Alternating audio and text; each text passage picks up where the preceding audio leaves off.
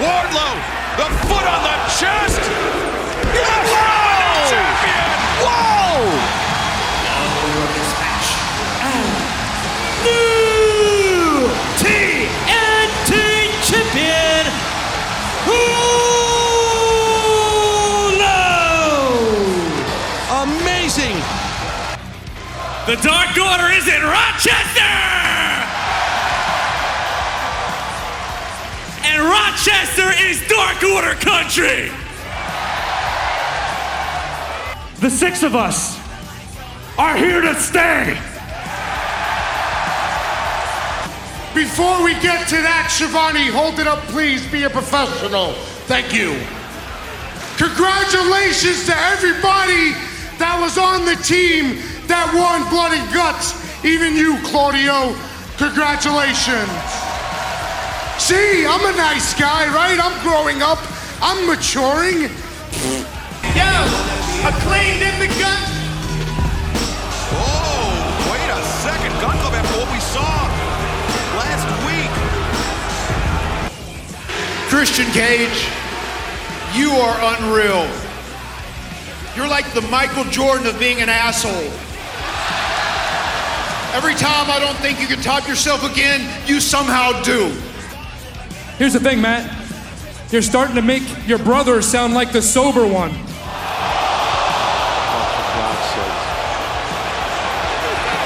I say this will be the first time we get a chance to see the champion, and my God, Lee Moriarty has taken so much punishment. What? What the? Are you kidding me? What the hell did he just do? Now, the first time I thought was unintentional because of Tully Blanchard. This time looks very intentional, and this is very uncharacteristic about our champion. Jonathan Gresham does not react like this. Hold on a second. Why is he hugging Tully? Wait.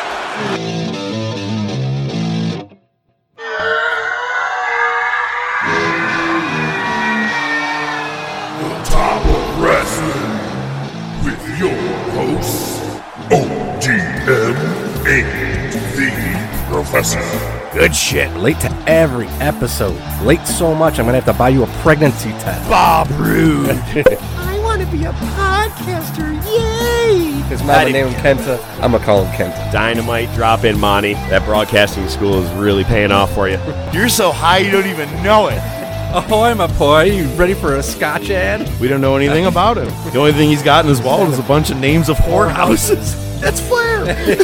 Probably look like Jim Duggan digging the tape out of his crotch. Benoit, enjoy my wife. That's a bold statement, Cotton. Oh my God, mine just stopped recording. No, we're good. We're still recording. What a dick. I'd cease and desist me. I'd cease and desist me hard. I need a minute to recover off that. What kind of game is it? War Games. Ladder War. War Games. You're our impressionist. Yeah, I know. That's the only thing I've said in the last half hour. Bark like a dog. Oh, Jinx. Holy shit. How did that actually happen? Here we go.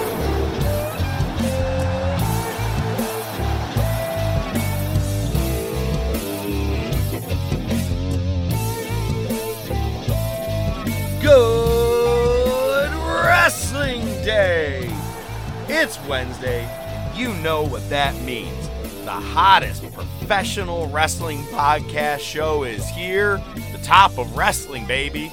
And we got a lot of top shit to be talking about today. We got the top of Rochester's AEW show. That's right. ODM and the Professor were both there on hand. We got some news this week. We got Bring It to the Table. And this week we have the Summer of Love for the Monday Night Wars. And we'll even have a movie of the week.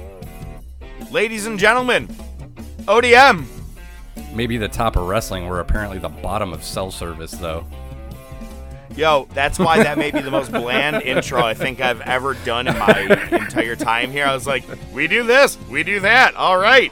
I say professional, but that was probably the worst one ever because I had to restart my phone. The Wi-Fi sucks. We're actually doing just regular phone calls today, like a couple of hillbillies.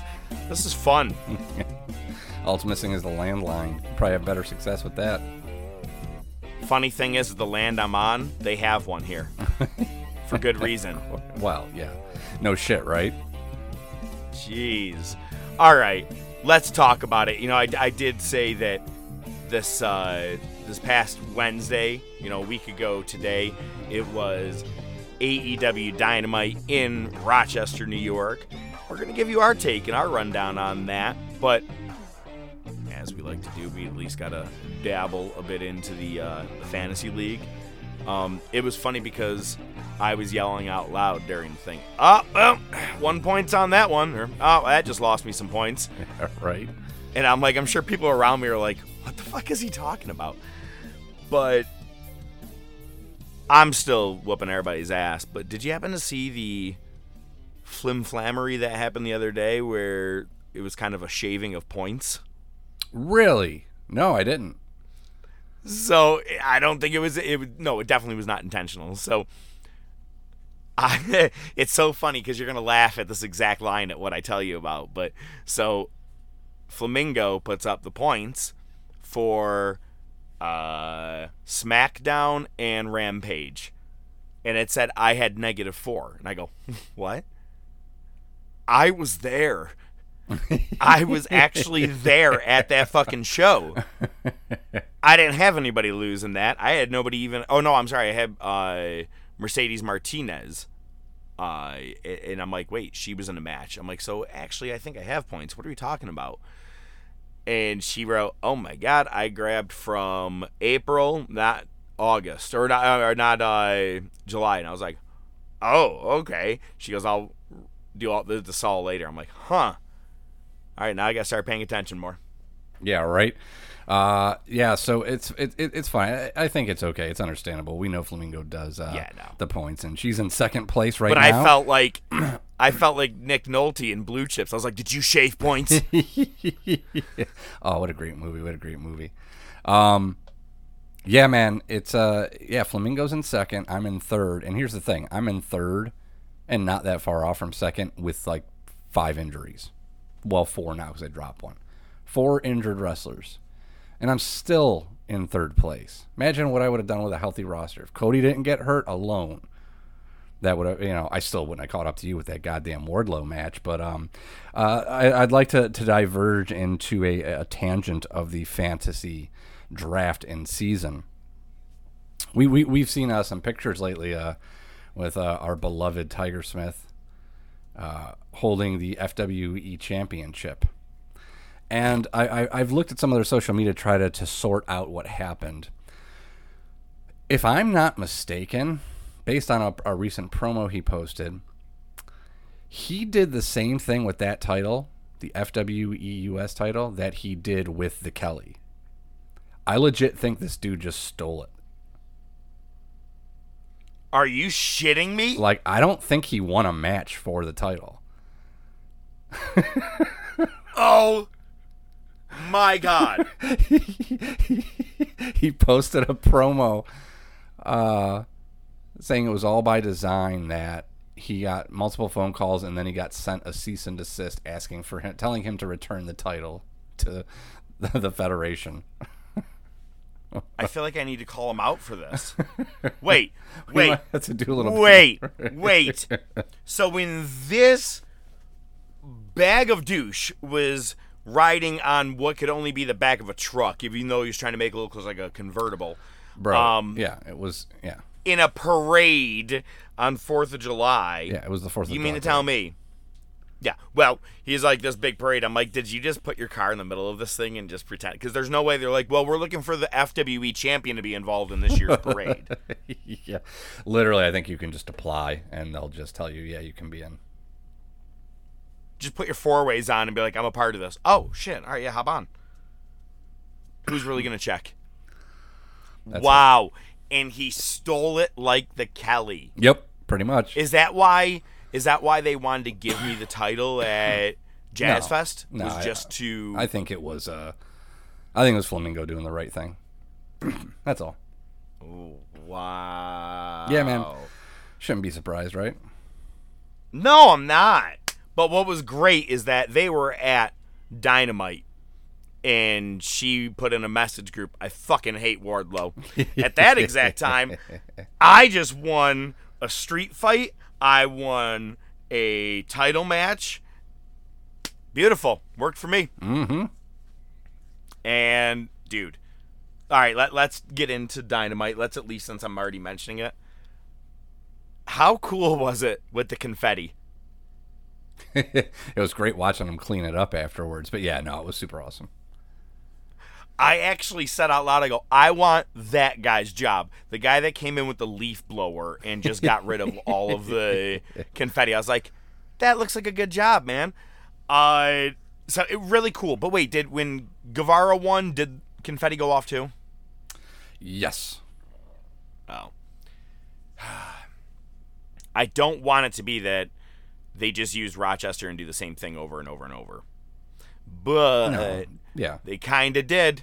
They kind of did in multiple senses, and we'll get to that. But I do want to at least lead in with my experience. So, Lil Jon, his shirt is officially actually 100% ordered, and he'll be hearing this today. I don't think he's conversation on the way. I forgot all about it. I don't think he's going to fit in a schmedium. The schmedium. It's an extra medium. Okay. But we rode from out of town, came in together, and got a 2, 3, 4, 5 chicken nuggets, something like that, and got into town. And when we went into the arena first, I may have mentioned this when I went to Dynamite, but I have a very cracked looking phone. And I was like, I am so shocked that the one I got to at Fort Myers, I actually got in. This one, I was like, as we were coming in, I'm like, oh shit, I forgot about this. But it worked. We got in no problem. He got like very little looks, like going through the security. You saw him. He's like 3 times my stature, and I don't mean like width. I'm saying he's a built dude. Right. They kept the fucking guy wanded me. I went through the thing already, and he goes, "Did you hear it beep?" I go, "Well, I guess I did." And he started like going around with the wand, no problem. Then they asked to see my sign. I go, they literally just opened the sign. They asked me to see my sign. He goes, I asked you if I could see your sign. I go, absolutely. They were just on me, and I'm like, look, man, I'm not a threat here, but my face could be around the area. They may have seen what happened at Night of Champions 2011. Exactly. I'm sure it had nothing to do with the fact that you reeked of chicken nuggets. So we get to our seats. Now, first of all, we had front row. I wish you could see right now. Neither of us can actually see each other, but quote unquote front row to our section. Why I say quote unquote is because I had like maybe 3 extra feet in front of me from the next seat. It looked like we were front row of our section, but they basically, I was like 5th or 6th row all together, even though I should have been like front row to my own section with a little more room. But we did realize you did get some room out of it. You actually really did. There was a lot more, like, everybody else had less room. I had room to, like, we had more room for activities. Let's just say that. It was nice. So we're there. We got our section. And I found a sign in my car before we left. Because we were like, do we bring a sign? Do we not? And I go, dude, I think I still have one in the back of the car from when I went to Revolution that says, I left my RV for this. and then while we're at our seats, you and I are texting. You say, I'm in section 225. Why don't you tell them what the other side of the sign says? Hi, ODM. It was so awesome. It was just perfect. I actually threw it up during Moxley's entrance. I don't know if you actually saw it. Oh, yeah. The entire did you? Okay, I was like, it didn't make it to TV, but I was like, man, while Wild Thing's going, Hey ODM would be a really cool sign to go right now. The sign definitely was perfectly used, as you can see in the logo. I really wish that someone made comment on it, like in the on commentary. being like, yeah, you're right. You shouldn't have left your RV for this. We'll get to that point. Maybe JR. But 6 seconds in, man, that's all it was. After the pyro went off, sign was up in the air. Didn't even really plan on doing it, but had a good time. But while we're there in our seats, we've stood up, we've clapped, we've popped a couple times, and Lil Jon goes, man, either someone's having a party or someone forgot to do their shirt laundry. and I go, bro, I am afraid that it is me. And he goes, nah, it's not us. He goes, it's coming in waves. I go, nah, it's when we stand up. And he goes, nah, I don't think it's you. He goes, I think it's behind us. I go, okay, all right, fine. That put me to rest. We go to get something to eat, like halfway through the show. And yeah, I wear deodorant, okay? That's it. And as I'm asking for the food, the cashier girl goes, you smell good. And I go, she goes, yeah. And I go, Lil Jon, it was us. It was us.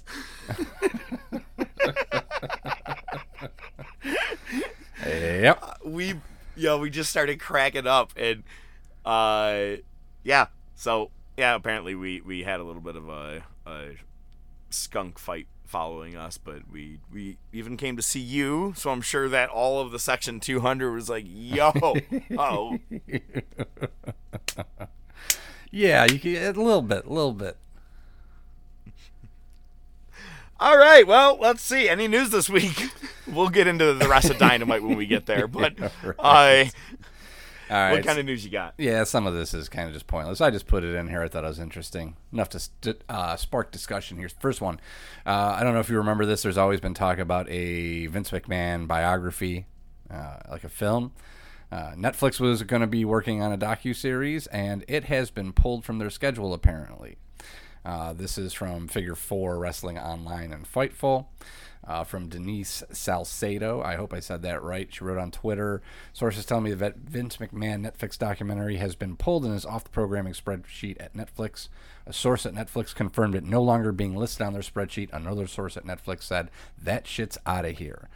Another source indicated that the project was already deep in post-production and that several talent interviews had been done months ago and that millions were spent. I spoke to one of the producers on the project. However, they declined to confirm nor deny the story to me. So, not really a surprise, but gotta be a shot to his ego at the very least. Wasn't this the one that, like, Liam Neeson or something like that was going to play him or some shit like that? I don't know.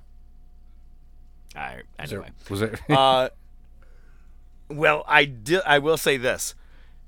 Isn't it kind of funny that at the same time McMahon is being outed for something, did you see that WWE allowed Ric Flair back into the opening package of stuff? I did. Tell me that's not a coincidental motherfucking timing. Yeah, pretty much. I mean, it's gotta be. Now, I will say, did you see Chris Jericho's response about all this? I did not. Okay. I'm going to paraphrase, by the way. But he said, yeah, look it's wrong. It's disgusting. It's not illegal. What he did isn't an illegal thing. It's not like and this is me now riffing here. He didn't go and rape someone that we know of yet. No one has said that wording, but he had an affair. Yes, that is wrong. And I mean, if you want to call it illegal, yeah, between him and Linda and the eyes of their court and marriage. But other than that, he paid someone, which is a disgusting thing to do, paid him off to keep their mouth shut. But he didn't do anything illegal. And I'm waiting for Jericho to get some shit on this, but I kind of agree with him. I do. It's like it kind of what we already said. Vince is Vince, and why is he going to get away with this? Because you've seen this, and you're like, yep. Yeah, I don't know. Well, first of all, we don't know that he didn't do anything illegal. The illegal stuff that he would have been doing would be, spending company funds on these payouts. Now, there's no proof or any indication that that's the case. But it's certainly always possible there could have been wrongdoings from a corporate structure. I mean, those are the things that they're being investigated for and they're looking into. Yeah, he's just a sleazebag. And I mean, we're talking, this is a major publicly traded company. So it's all about the optics and, so there's like two sides to it. There's the morality of it or lack thereof. And then there's the actual, hey, this is a business. We got to put out a press statement, and which they really haven't done much of. Basically, they're like, yeah, all right, Stephanie's running things now. So. So same as it ever was. Yep, exactly. You took the words right out of my mouth. Next thing I put in here, it was just, again, it's a quote, and I'm sure we're going to say the same thing about it. Wardlow was apparently on the Wrestling Classic podcast, and here's a quote from that. Honestly, I shouldn't even give this subject the time of day, and I really don't care to, but I do understand. People got to understand. We were together for 3 years. This is him talking about MJF. He was the first 3 years of my career. He was a big part of my career. So if anybody is allowed to touch on the subject, it's probably me. I'll just say this. He's not a good person. He really is a piece of shit. It was not enjoyable working with him. He put me through more stress than anything, and his behavior inside of the business and outside of the business is unacceptable. But that's all I'm going to say about it. So... Nothing that we don't already know, which is a kayfabe part of wrestling. You basically just broke down your character. Yeah. So. I've noticed that only two other people have brought to light their displeasure with his pipe bomb, if you will, his shoot, the "you fucking marks" promo. Jake the Snake said it disgusted him. And Chris Jericho said he's not as good as he thinks he is. Both of these are, on quotes from both guys. By the way, both these guys work for AEW. Right. You know what I mean? Like, give me someone outside of AEW saying something about him, then I'll listen. Other than that, I am still 100% convinced this is a work. Oh, 100%. There's no way it's not. However... That's not to say Lil Jon and I weren't standing there when all the shit was going on and Wardlow's finally getting the upper hand on Men of the Year. We're like, just wait a second. What if right now Spears and MJF show up and fuck him over? Right. We're like, we just started having that thought, and I go, I'll lose my fucking mind. He goes, as will everybody else. And now I'm having this in my mind that even to the very last fucking power bomb, I was like looking around for MJF or waiting for his song. But then I realized it's Rochester, New York. They were definitely not going to waste MJF's return there. Probably not. So everybody's healthy, right? Oh, yeah, everybody's doing great. Well, except a few people. So I'll start with Danielson. I didn't put his name in there, but basically Tony Khan was commenting on, putting him on ice, just to let him rest, especially with his concerns of concussion history. So no word on his return. Meltzer reported on Observer Radio that Adam Cole's going to be out for a while. That's the most that he said about it. And Tony Khan did speak about Santana. He said he hasn't talked much publicly about it. Yeah, I'm trying to find where it says. He says, hopefully it won't be too long, but it could be a relatively long injury. So that's about it. He said it's going to be, he made it sound like it's going to be a while. So, kind of sucks with Santana because felt like he was on the right trajectory. It's a damn shame they wasted them as a tag team, but it looks, they could have done something with Santana as a singles, but that's definitely on the shelf for now. Yep. It's sucks because, not just because I had him in the league at one point, but also because I really love this team and I was on the bandwagon for them to finally win the straps, but negative. All right. Yeah. Well, from one injury to another, your boy Ilya Dragunov vacated the WWE UK title. Basically, he kind of came out and cut a promo when he relinquished it, saying he's dealing with some injuries and they're going to be having a tournament to crown a new winner. It's also been noted by a couple people that this could be possibly part of the storyline. So I don't know why. I don't know why they would do that as a storyline, but so. God damn it. I have Dragunov in the fantasy league. I know. However, if I were WWE, NXT UK, whatever the hell this is, put Trent Seven and Tyler Bate in your finals. Tyler Bate, a former champion, could be a champion of 2 times, or can the new heel Trent Seven beat him? There you go. Just saying, putting them into the tournament, you have heat. It's almost like your Ciampa Gargano feud. Damn, I'm really, really good at transitioning. Look at that. Last piece of news. You nailed it. Last piece. I just threw this in here just for shits and grins. And combing through some of the news stories over the last week, I apparently saw that The Miz and Ciampa are now in an alliance together. I don't know why. It makes no sense to me. I don't want to understand why, and just know. Did you know a couple of weeks back the soundbite that played? That was Maurice talking about her husband's balls. Yes, we don't really touch base on... Okay. I found it and I was like, yeah, that's got to be played. But I gave no context or even said anything to you about it. And I was like, oh, yeah, that's Raw. We don't watch that, but heads up. Yeah, I saw some of that shit on Twitter or some GIFs or some shit about it, but... I did see that, lightly talking on WWE, the rematch is set for Street Profits and Usos at SummerSlam. And for the 47th time, Brock Lesnar and Roman Reigns are going to have a match. Now they're calling it the Last Man Standing. I'm sure, it's going to end in some form of bullshit debauchery, so we end up getting another match between them. SummerSlam's not looking all too exciting to see. Liv Morgan versus Ronda Rousey. Yeah. There goes Liv's title. Oh, did you see the video from the house match with Liv? No, not a house match, no. Dude, so there was a house match recently. And it was Liv versus Natalya. There's fan video of it. I think Liv might have won with a roll-up, but either way, she wins. She gets the pin. And Natalya no-sells it.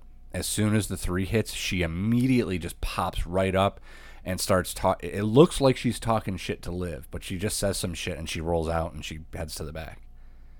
Like, she fucking she took the pin, but then she no-sold it after that. Like, just popped up and... Really? Yeah. No, I haven't seen that yet. Yeah, you'll have to check that out. Yeah, it's fucked up. So I wonder what's going on there. Because, I mean, Natalya is like a fucking ring general for the women's division. But she's also gone heel recently, I've seen on SmackDown, so maybe it's going to end up being a triple threat because Rousey and Natalya were friends, and you could put her, Rousey, and Liv in there. I'm just saying, maybe that's the angle they're going. Yeah. I don't know. I can't imagine. I don't know. I don't know. Well, we'll find out. Did you happen to see the other video of Pat McAfee and Michael Cole watching Liv's cash in? I did, yeah. That's pretty cool. Dear shit, dude. Like, I mean this. I apologize for the years and years of saying, fuck Michael Cole, blah, blah, blah. Was he annoying for the many years of the things that he'd have to say over and over? Yeah, but the thing is, that McMahon's in his ear telling him exactly what needs to be said a million times. We've seen that video that came out, the leaked video. Right. Are you sure you need me to say it? I've already said it 120 times now. Oh, okay. Oh, yep, I'll say it again.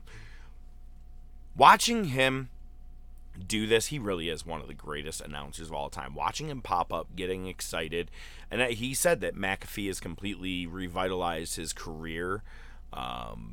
Getting him back in, and I don't know. The more I watch him, I'm like, really is a pretty spot on fucking announcer. He's never been really that bad.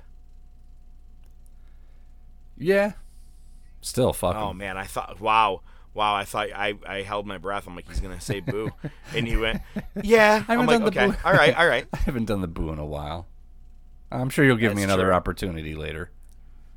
Yeah, I'm sure. Because there's a lot of fun shit in the wars I can't wait to talk about. But, all right, let's break down Dynamite and Rampage. I know you bounced during Rampage. You said, let me know if I should DVR it. Yeah, the whole thing. It was actually really good.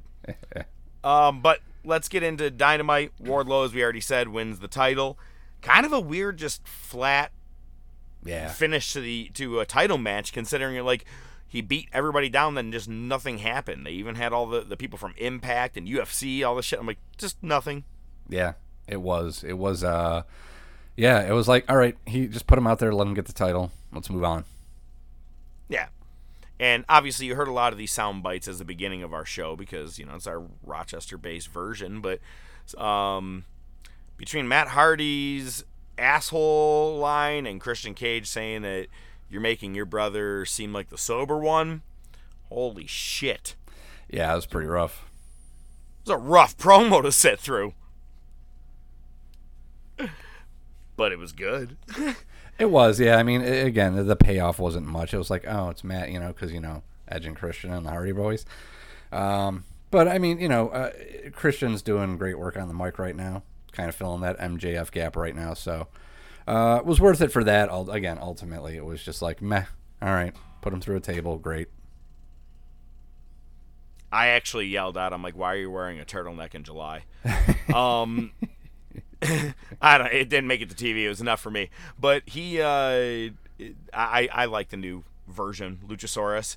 It's like Kane coming out, the fire that was going off and everything. That was cool. I kind of dig this. Yeah. I wish he would just get rid of the mask.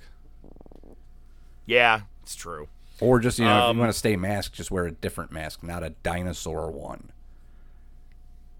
Yeah, and I'm like, now they went with the all red thing. If he goes anywhere near a red looking mask, people are like, Kane, that's what he's doing. Right. I've completely changed the name on this team. It's Swerve and Lee. They're Swirly. They can call him Swerve in Our Glory or whatever it is. I don't care. It's Swirly. They ended up defeating Butcher and Blade. The pop Butcher and Blade got. Oh, yeah. Wow. Now, another little tidbit of a story. We were at our section, hold up the ODM sign. I go, you want to go meet him? You want to go up there? He goes, yeah, it's dark. Fuck it, let's go. It was a dark elevation matches. So we went to go walk by, and this family walks by. We're talking like 2 to 3 80-year-old people all wearing Butcher and Blade gear. And then this girl that looks so much like Bunny. And I thought it was Bunny for a second. And we stop and we're like, that's got to be the family. We're like, because no one in their age is like, yeah, we're here for Butcher and Blade. Right. We're like, oh my God, that's their fucking family. And you could see them kind of giving them nods and shit when they came out, like when it was cameras weren't on them in the very beginning. They had family and friends kind of scattered throughout the arena as I kind of began to see some of the, the footage from around the arena. But, Gotcha. yeah, man, they got a great pop, but they lost, unfortunately. I liked the way that they did they keep this rift going between Keith Lee and Swerve. Right. How Swerve accidentally hits him, and when Swerve's about to fall off the top rope, I really liked the spot that Lee grabs him and pulls him back in and being like, we're good, we're all right, man. For some reason, I liked that spot. Maybe it's because I was directly in front of it. I liked it. Right. No, it was good. Yeah, the match was fantastic. I liked it a lot. Yeah, dude. And I don't think I've ever really paid attention that hard to a Butcher and Blade match, but cheering for them hard for that match, that's for sure. Now, this past weekend, I will say that there was a Wrestling Revolution, I think was the name of it, show, like a pay-per-view. And it was the Switchblades back together reuniting, Jon Moxley and Sami Callihan, and they defeated the American Wolves. But also in that night, there was a 3-on-3 cage match, horrors cage match. It was whatever. But the end of it saw Swerve Strickland turn on Rich Swann. Crowd booing hard. He's heel there. I'm calling he's the one that's definitely turning on Keith Lee.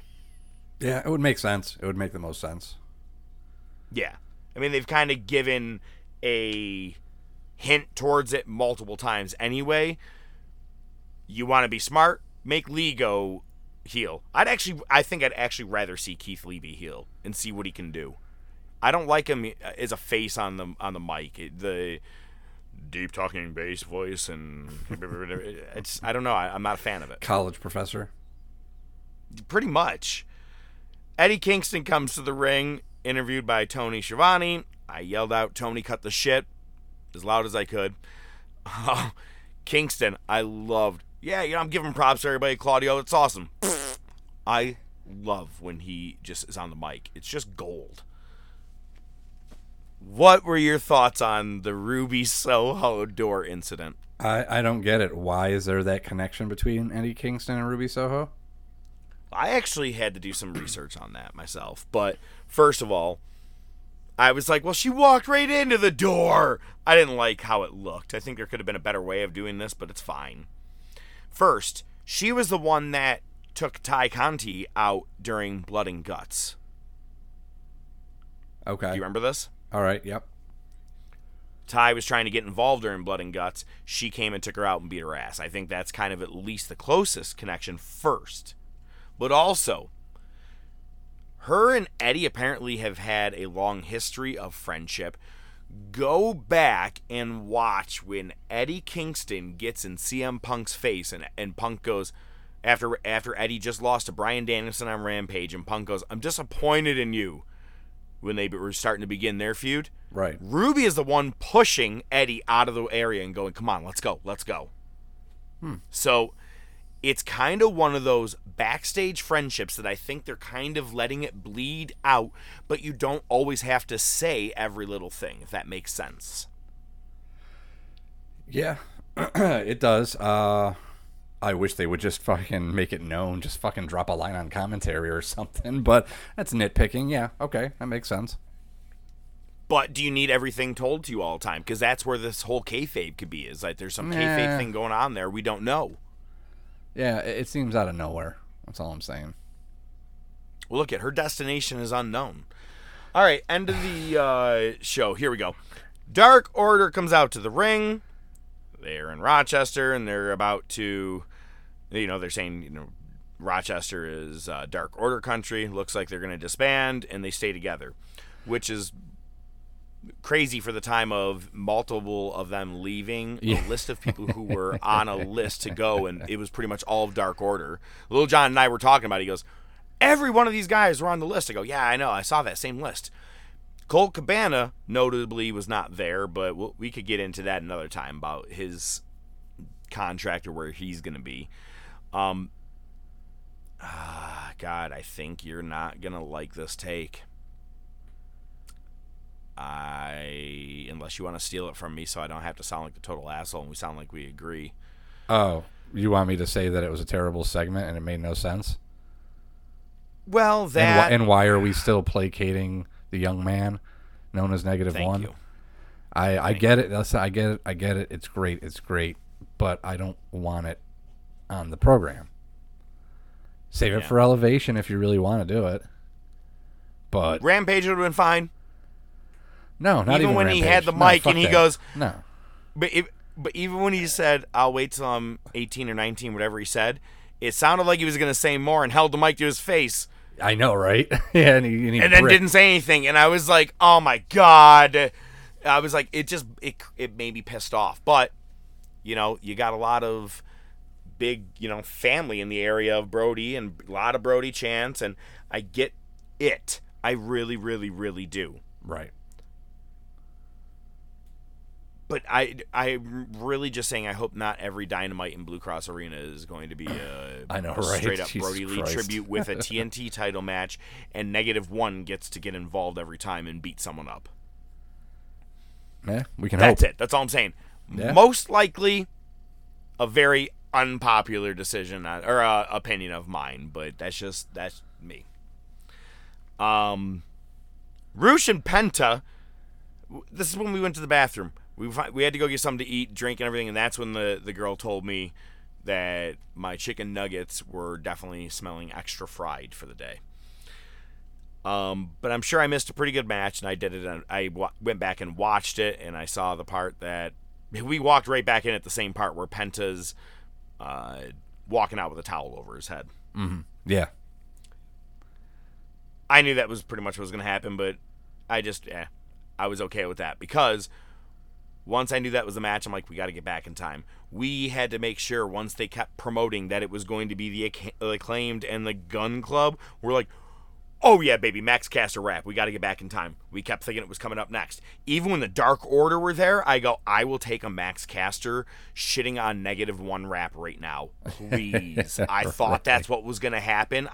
When it was QT Marshall, I go, what the fuck? We already saw you earlier on Dark. I know, right? It was a perfect time seriously. for I really thought it was going to be acclaimed. Oh my God. I can't tell you how. I'm like, I didn't need to go too negative, but if they said the right things, they could really get some moments. Didn't go that route. Instead, after the Roosh Penta match, Acclaim come out with the Gun Club, and just as you hear, yo, one of the Guns take the mic away from Caster, robbing Rochester of a rap. And you want to hear a solid boo? That was a solid boo. Not one person was happy with that decision. Oh, I was pissed. I was legit pissed. Made me laugh to see that they were taking on Fuego del Sol, Bear Bronson and Bear Boulder, the Bear Country, and Leon Ruffin. You remember Leon? He's the one that couldn't even hold up the North American Championship. It went to his waist and went down to his feet. That's him. He was on this Dynamite match. Also, in Dark, we did get to see local town hero Colin Delaney. That was cool. Yep. But the Gun Club turn on the Acclaimed, and just as you think Daddy Ass was going to come to the aid and be like, guys, you shouldn't do this, of course, he's with his sons and ends up beating up Bowens in his very first return match. And now, well, actually, it's funny is that they actually got the win, but then they ended up beating them up after. Right. But just at the moment when I think it was Colton Gunn is doing the scissoring from his hands to Bowen's hands, that's the exact moment that the sign, I left my RV for this, got zoomed in on TV, and I go, gold! It was such a great And I shot. sent it to you right away, and I go, well, I think we have our logo for the week. Yeah, it was perfect. It was absolutely perfect. It really couldn't have worked at a better time. And I didn't just throw it up at any time. I only threw up, I left my RV for this, in a part where something didn't make sense. Or like the very beginning to get myself seen, right? But other than that, wouldn't have worked any better in that exact night than the scissoring moment. And I was like, that's gold. Just made me happy. Yeah, it made me happy too. Yeah, good. Then they were like, well, you guys are all pretty amped up from that turn. We have a championship match later for the paper title. We're going to have to let you guys calm down a bit. So let's have Thunder Rosa and Tony Storm, Team Thunderstorm, against Nyla Rose and Marina Shafir, who have apparently stolen Marty Scurll's gimmick, where you just come down to the ring with a black umbrella. Yeah, that was I just weird. started going, whoop, whoop. I did a whoop, whoop a couple of times. We had a dickhead next to us. Nyla's got it. I was like, come on, dude, really? What did he like, say? Nyla's got a, what a she's a dick. man. And right, and I was like, I'm like, you're a drunk asshole. I'm like, do I start shit with you? I'm like, nah, because I don't want to miss a main event or anything like that or anything good. I'm like, fuck it. But my point is, I'm like, really, dude? Anyway, what? I don't know if this is a thing. Maybe I haven't been paying attention to Thunder Rosa and Tony Storm matches, or even just a Thunder Rosa match. Did you know that people chant Thunderstruck, or was that just a thing in Rochester? I mean, it would make sense. I wouldn't put it past them to buy the music, yeah, I don't know, man.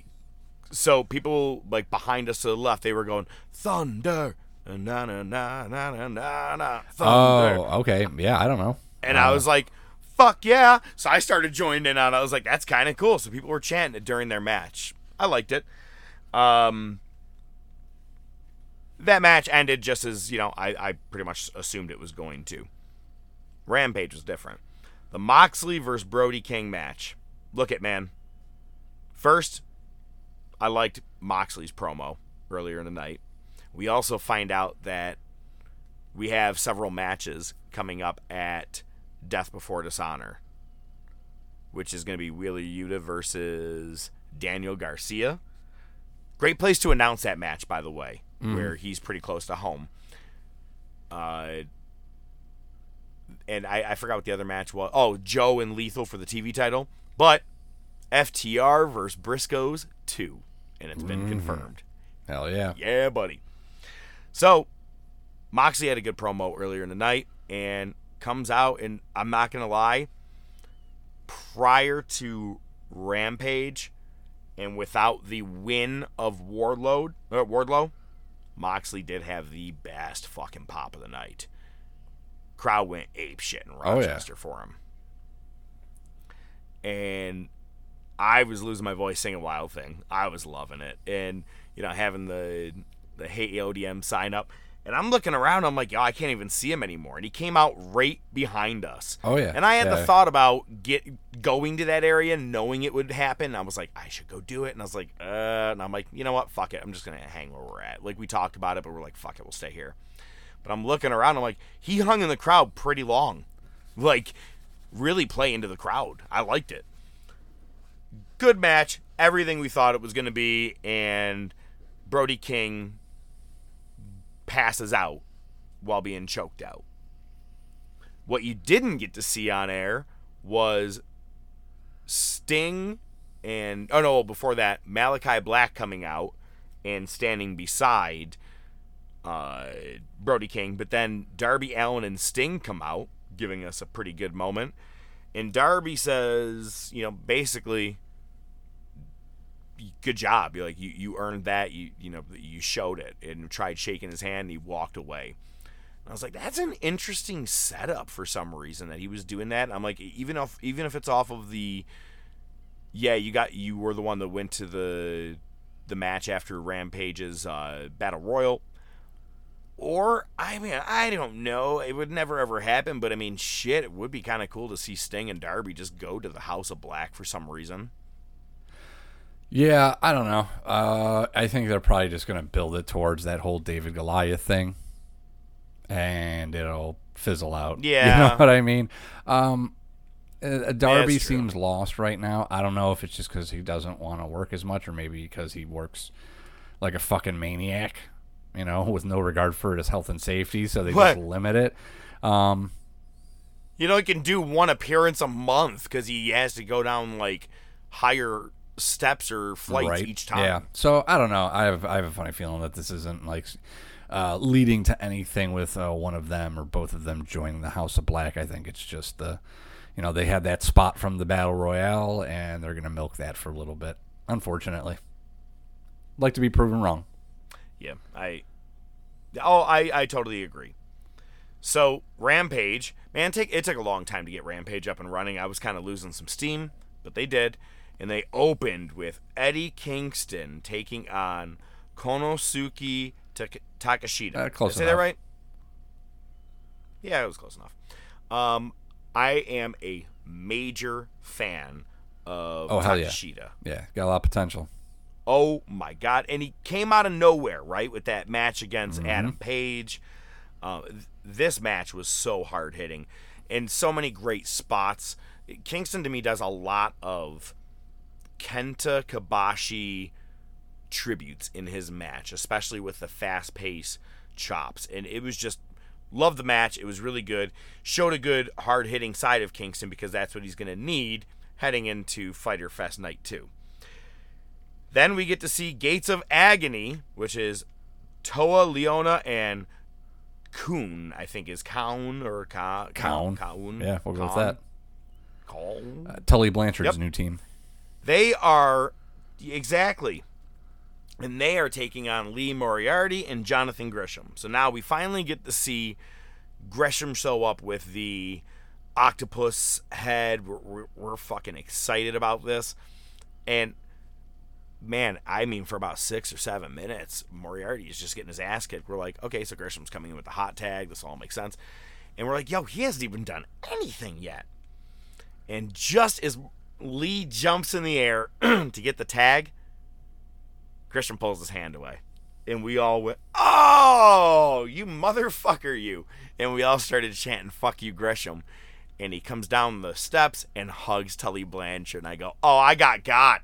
Oh, I wasn't expecting that at all. Great swerve. I was not ready for that. Good moment. So, heading into Death Before Dishonor, you have a heel world champion for Ring of Honor. All different doors are open for this. I'm kind of curious who's going to face him. Probably going to be Lee Moriarty for turning on him, my luck, but we'll see where this goes. The next match, Mercedes Martinez, who is the Ring of Honor Women's Champion, tags with Serena Deeb, and they took on local Rochester wrestlers Kayla Sparks and Christina Marie. And as, you know, of course, the Professor and Mercedes Martinez get the win. I yelled out, I'm the real Professor. I don't think she heard me.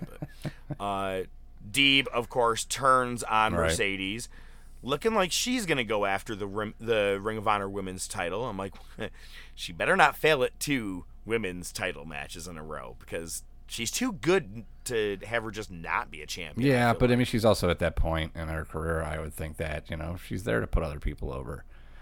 You know, she might win a title here or there, but I don't think, you know, winning it from Martinez is necessarily what's good for business. Agreed. Well, but at the same point, I mean, Mercedes isn't really, I don't want to say she's not marketable, but I don't know. I think Deeb being a badass and a good talker, I think it could be a good transitional champion. We watched Orange Cassidy and Best Friends and Danhausen come to ringside, and then we bounced from there. We didn't want to kind of beat the traffic. But we at least wanted to see what they looked like and everything up close. Danhausen coming to ring with his tie on. His lawyer antics were hysterical backstage. I thought it was awesome. Well played. I love Danhausen. He is 2022's Doink, but so much better. Like you can't beat Danhausen, man. I like WWE would water him down in so many stupid comical ways. The things he does in AEW, I'm a fan of his. But tonight on Dynamite, have you felt like you haven't had enough tag team championship matches that are triple threats? Well, don't you fucking worry. AEW is going to give you their 17th this year, because it's going to be Bucks, Swirly, and Team Taz. So my money says Bucks retain, and as I said, it's going to be FTR heading into All Out. Speaking of All Out, we had a great banner that was highlighted at Dynamite that was up there. It was kind of cool to see that. And then they mentioned 3 days after All Out, Buffalo, baby. Dynamite will have its first appearance there with Rampage. I may have to take a trip, my man. Yeah, it'd be nice. We got time to think about it. But also tonight, totally. Let's see what the injury list is looking like. Right, seriously. But for tonight, also speaking of Serena Deeb, she'll be taking on Anna Jay, so that'll be a win for Deeb. But Claudio Castagnoli will have his first singles match against, on Dynamite, against Jake Hager, which they kind of did a prelude to backstage in Rochester, and I got so excited. I was like, please tell me you're going to say Rampage. Say Rampage. Say Rampage. I know, right? Next week, I go, you fuckers. And if you think that was recorded and not done there, man, shout out to my friend Lisa. She got a goddamn selfie with him. Back outside. She got one with him, and let me quickly look it up here. It's not too far away. She sent it, and I was like, are you shitting me? And I go, well, I was on TV, so take that. You see that boy met Edge and Beth Phoenix? Oh, fuck you. Oh, Wardlow. She got a picture with Wardlow as well. Damn. Yeah. You know what? That boy can't fit in a shark cage. But they're going to fit all of Jericho Appreciation Society inside of one. So that should tell you something about that boy. Anyway, next week, we're going to have... It's not even enough that you had to have barbed wire death match between Eddie Kingston and Chris Jericho. No. You have to have a shark cage where all of Jericho Appreciation Society will be in there with each other. Why? Because it's Shark Week. Let's bring something to the table. Just bring it, bitch!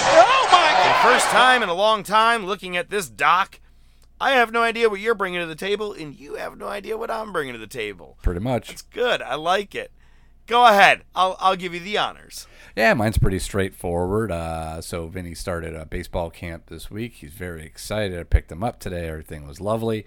And then I was just on the Twitter machine, and they put some history facts about wrestling. Sometimes I saw one that I was aware of, but I thought it kind of lined up with my kids starting baseball camp this week, and that is, if you don't know, a certain Randy Poffo, a.k.a. the Macho Man, used to play minor league baseball. He was a catcher, right-handed, broke his arm, started to learn to throw with his left arm, and came back and played as an outfielder, as a lefty. Crazy shit. Yeah, there's a Macho Man baseball card out there with his real name. Man, I wonder if anybody has one. Oh, dude, I guarantee you. I'm going to look one up right now. That's it's funny because watching him lose his fucking mind this week on Nitro is just really hysterical. And I'm like, could you imagine him rushing the mound? Oh, hell yeah. That would have been fucking fun. great. That would have been great. Hey, I'm going to kick your ass. Dig it up, put you under the mound. Maybe I will, maybe I won't. Bro, you can get them on eBay for $4. Oh. Just expense it to the top of wrestling bill. The management will get it. All right, man. Well, this week, what I am bringing to the table, I know that I have already talked about I think it was called Wrestling Revolution, whatever it was called. The night where I got to watch this match of Moxley and Sami Callihan reuniting. I had the recent benefit to see a match that was a couple of months ago that I never had the chance to see, and I finally got eyes on it.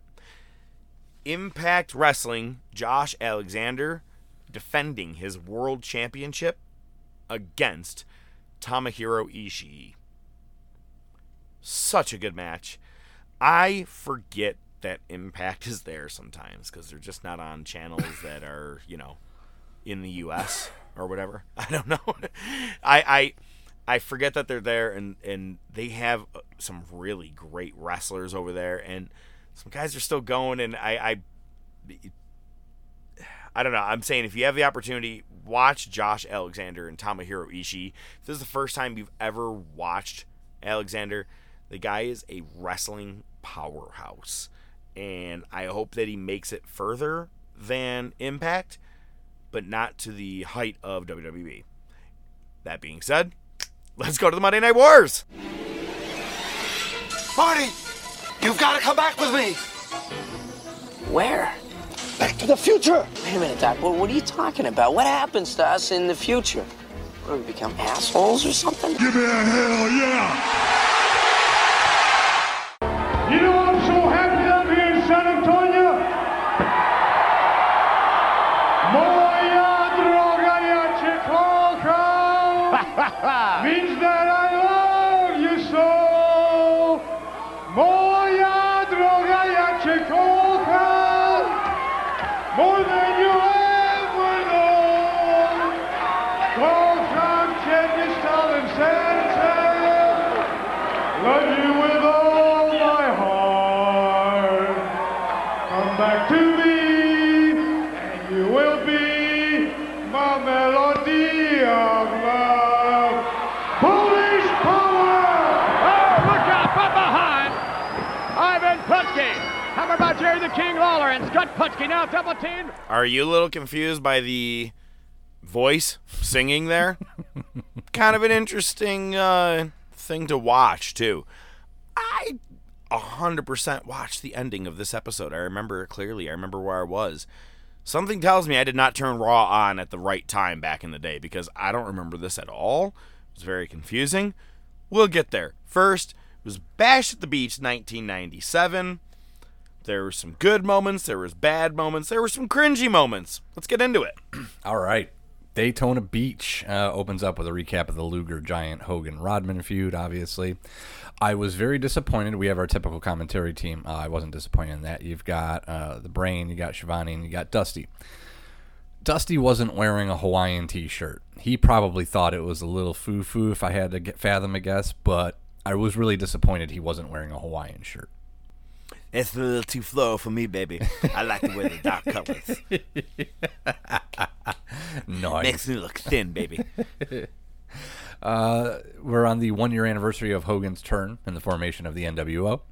First match is Mortis and Wrath vs. Glacier and Ernest Miller. They didn't play the normal Mortis music. It sounded like some ripoff of a Motley Crue tune.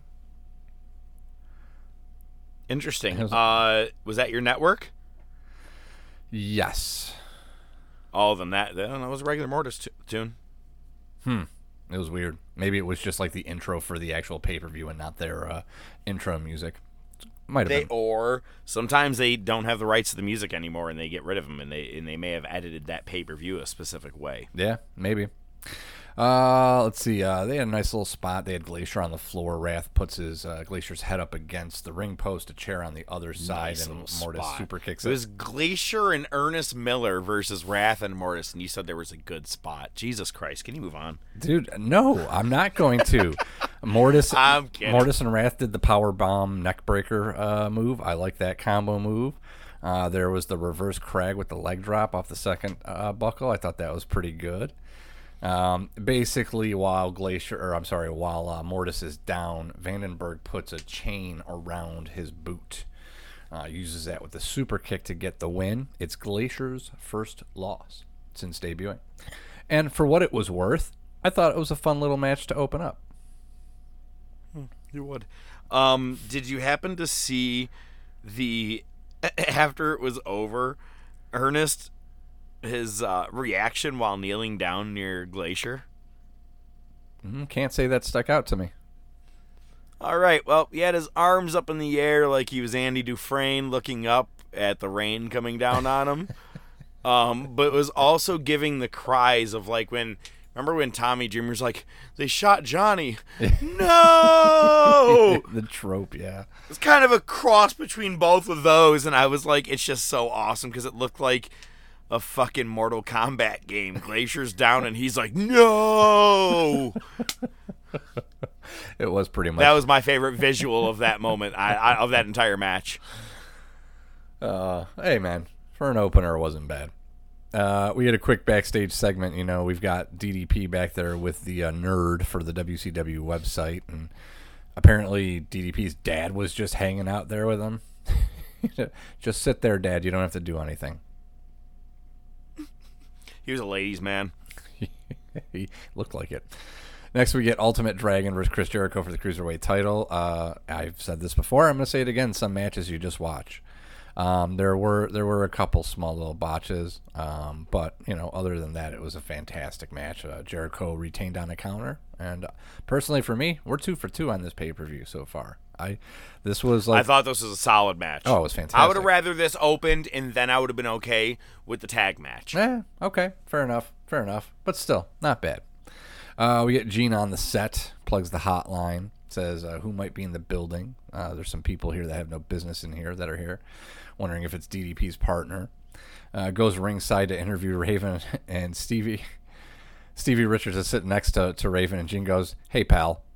I love the use of pal. I don't know if that's a fucking. I swear, I was like, I hope ODM caught that. It made me laugh because he looked over and he's like, Raven, I got a question for you. And he looks right over at Stevie Richards. Stevie gives him a quick thumbs up, and he goes, "Hi, pal."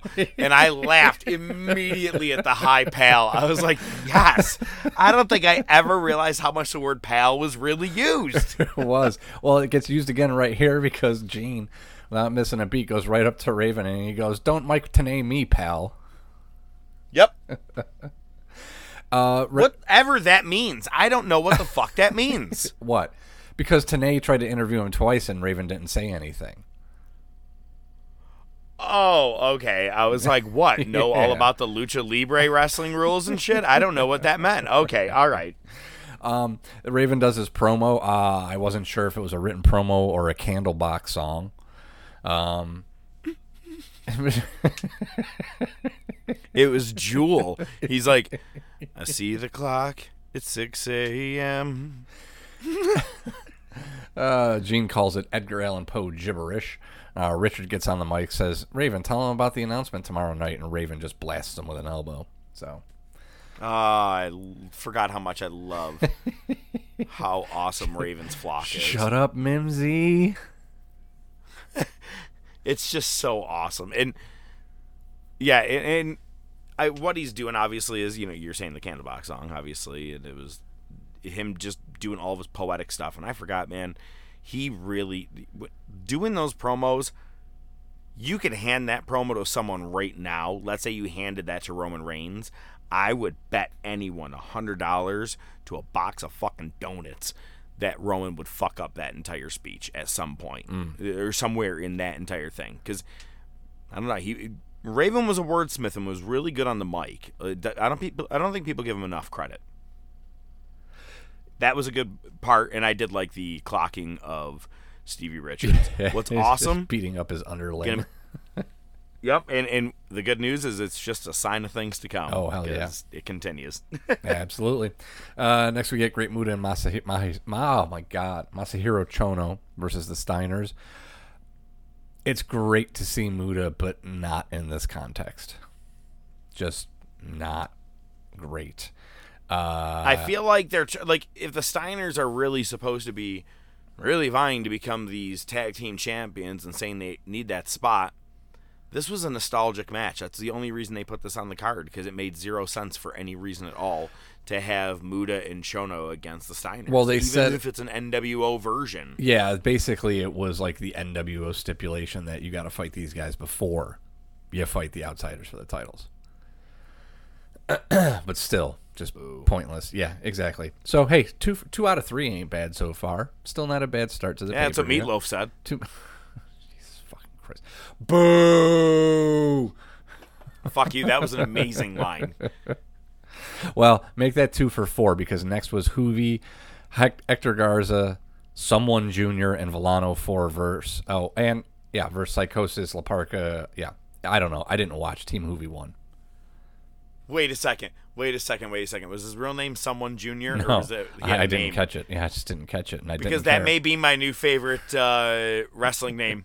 Someone Jr.? Someone Jr. Next time I play a wrestling match and create a wrestler, that's the name I'm using.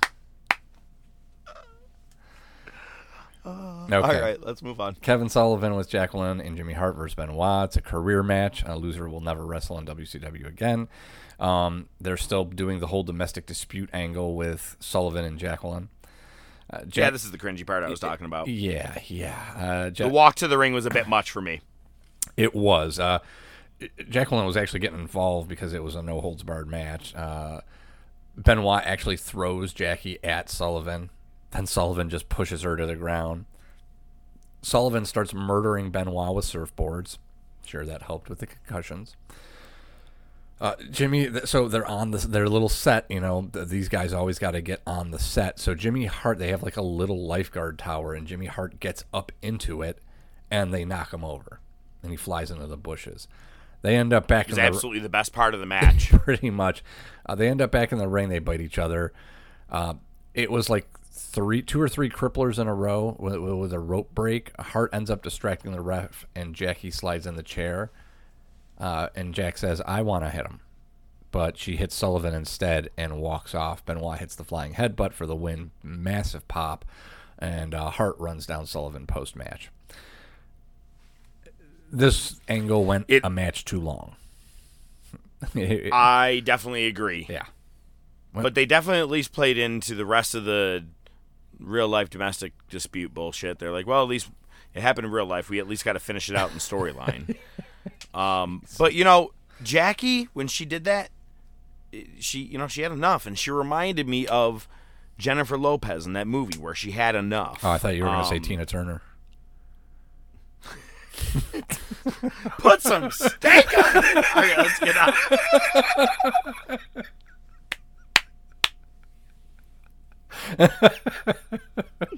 Where would she be? She'd be rolling down the river. That's where she would be. That's not even our movie of the week. And I don't think our movie has that many funny quotes. No. I don't know where I left off here. Okay, next match. It's Mongo versus Jeff. You left off. There's no such thing as a weaker sex. 110 in your bra. Okay. You get it out of you? We get That's what he said. That's what he said. Mongo versus Jeff Jarrett for the U.S. title. Deborah's on the apron for the distraction. She got the Halliburton in hand. Jarrett ends up grabbing it.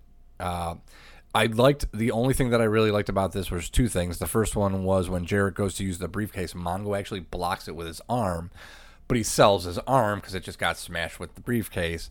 Then we get the headshot, 3 count. Deborah turns, aligned with Jeff Jarrett, which means that her and Mongo were probably divorced for the last 2-3 months.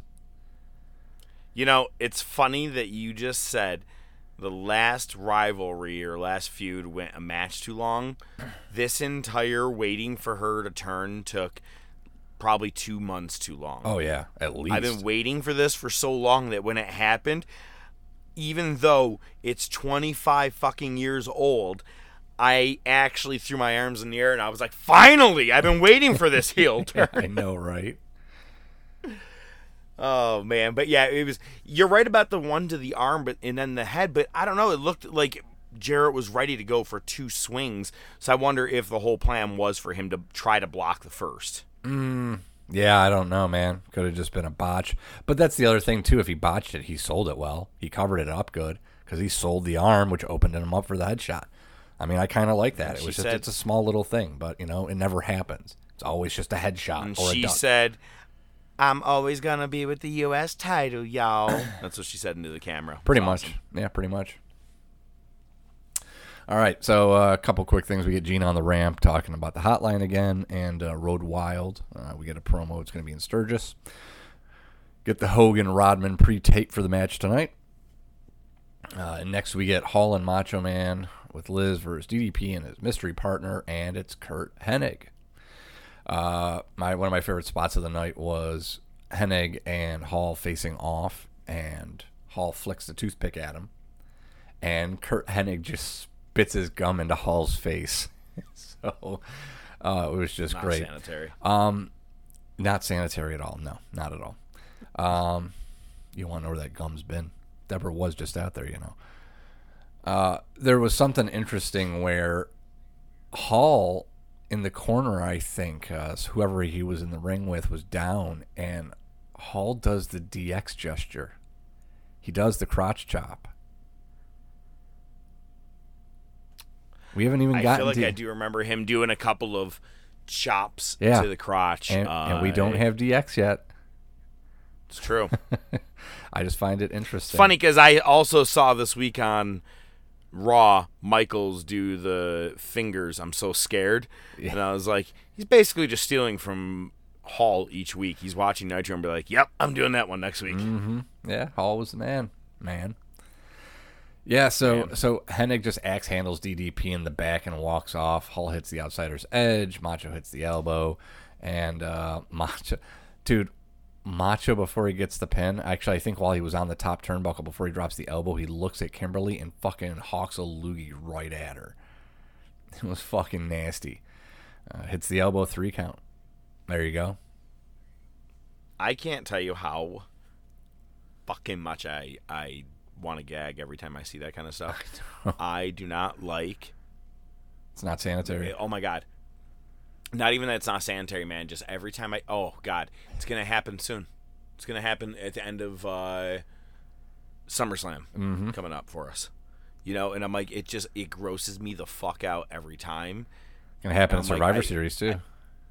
But I've never in my entire life, I don't give a shit how much money.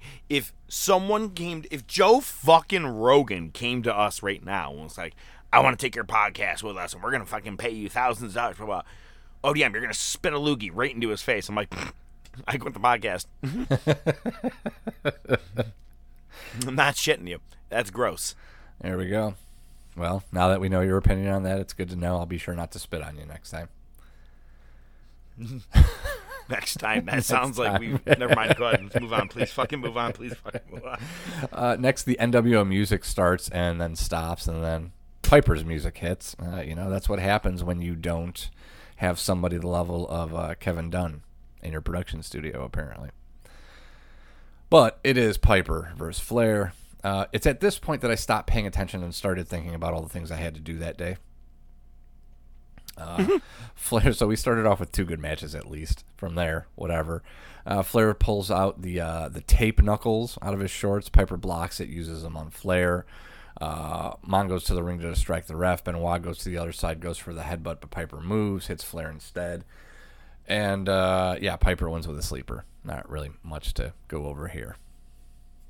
I kind of gotta say, man, he did not have a bad year or two when he came back for his final run. Yeah, beat Hogan I'm clean. not ever beat counting Flair clean. Piper's run in 2006 and all that shit in WWE. Right. I'm talking this run here, he has put Hogan to sleep and he has put Flair to sleep. Yeah, clean, both.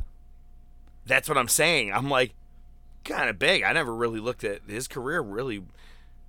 He really had no problem defeating everybody. He's the only guy that Hogan's like, yeah, I'll put my shoulders to the mat for you. Let's right. go. Got to pay him back for WrestleMania 3. But you got to sleep with WrestleMania my 1. brother. Sorry. I worked 62 weeks last year. All right. Anyway, moving on. We get Michael Buffer in the house announcing the main event. We get Luger and Giant versus Hogan and Rodman with Macho at ringside. Hogan does a crotch chop as well. So, I find a little shit like that interesting. Most of this match was Hogan and Luger, as you'd expect. Rodman gets a hot spot where he arm drags Luger when he comes in, but Luger returns the favor. Big pop. Rodman hits a shoulder tackle. Big pop. Luger answers that with the lariat. Wait, before you move on. Okay. Because I know you're going to keep going on with the rest of this. Man, I forgot how goddamn big Rodman is. I know, when right? You see him in there with other wrestlers. Like, he was just, like, the top of his head was just above the bridge of Giant's nose. Giant's nose. Like, he was, like, not that short compared to Giant. I was like, he's a big motherfucker in here. So the bumps people were taking seemed pretty real, as opposed to putting any other guy in there as of recently. I mean, I thought he actually did a better showing than Mongo's first several matches, even up to now. Definitely.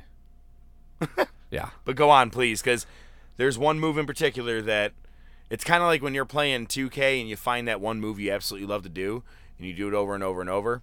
Rodman figured that move out during the middle of this match. Oh, I don't think I don't think I have that in there. You'll figure it out. Go ahead. All right. Well, we'll I guess we'll get there. Giant ends up spanking Rodman. Gets him in a choke. Hogan goes after the knee. And we get Sting coming down the ramp. Looks like Stangdo. Hits Giant with the bat. Points at Hogan with the bat. But Luger dodges something. I don't know. My notes suck, apparently. Luger dodges a move from Hogan. He hits Rodman instead. Luger gets Hogan in the rack for the win. Then he racks Rodman. Then he racks Macho. That's what I have. I am missing the details you are speaking of, so I'm going to let you speak to it. Well, first of all, that Sting or Stang that came down looked like a zombie walking to the ring with how they were walking. It was weird, right? But it's going to play into the following night. No. What is it? A leapfrog. Easily, yes. Rodman did probably 17 leapfrogs in this match. Like, a lot. Like 5 or 6 on Luger within the first couple of minutes of him even wrestling. He did even a couple to Giant. I was like, they got there like, so what do you think you could do? Like, I could jump really, really high and spread my legs. All right, we could work with this. We could work with this a lot. I'm just saying it was done so many times. I was like, holy shit.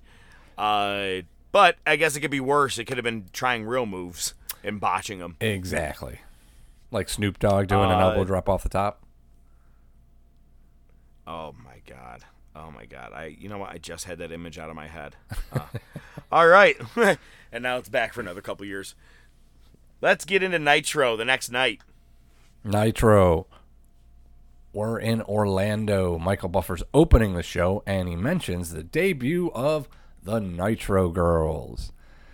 Kimberly, who has been tasked with creating this group of talented young women, comes out on the mic, which doesn't work, and she still proceeds to introduce all of the Nitro dancers one by one, but nobody can hear a fucking thing. We go to commentary. Shivani's mic don't work for shit either. You know how Kimberly did that, right? I'm sure you're going to tell me. You remember how she went with the same theory that girl did in The Replacements? She's like, I need some dancers. Where can we go? Pussycat. Anyway. One of them's Shawn Michaels' wife. Oh, that's true. All right. Isn't one of them... I think a couple of them are the married chick that's to wrestlers. in Ready to Rumble, right? I mean, that's who David Arquette gets a bang. She's... well, there you go. Foreign object! All right, let's move on. Let's move on.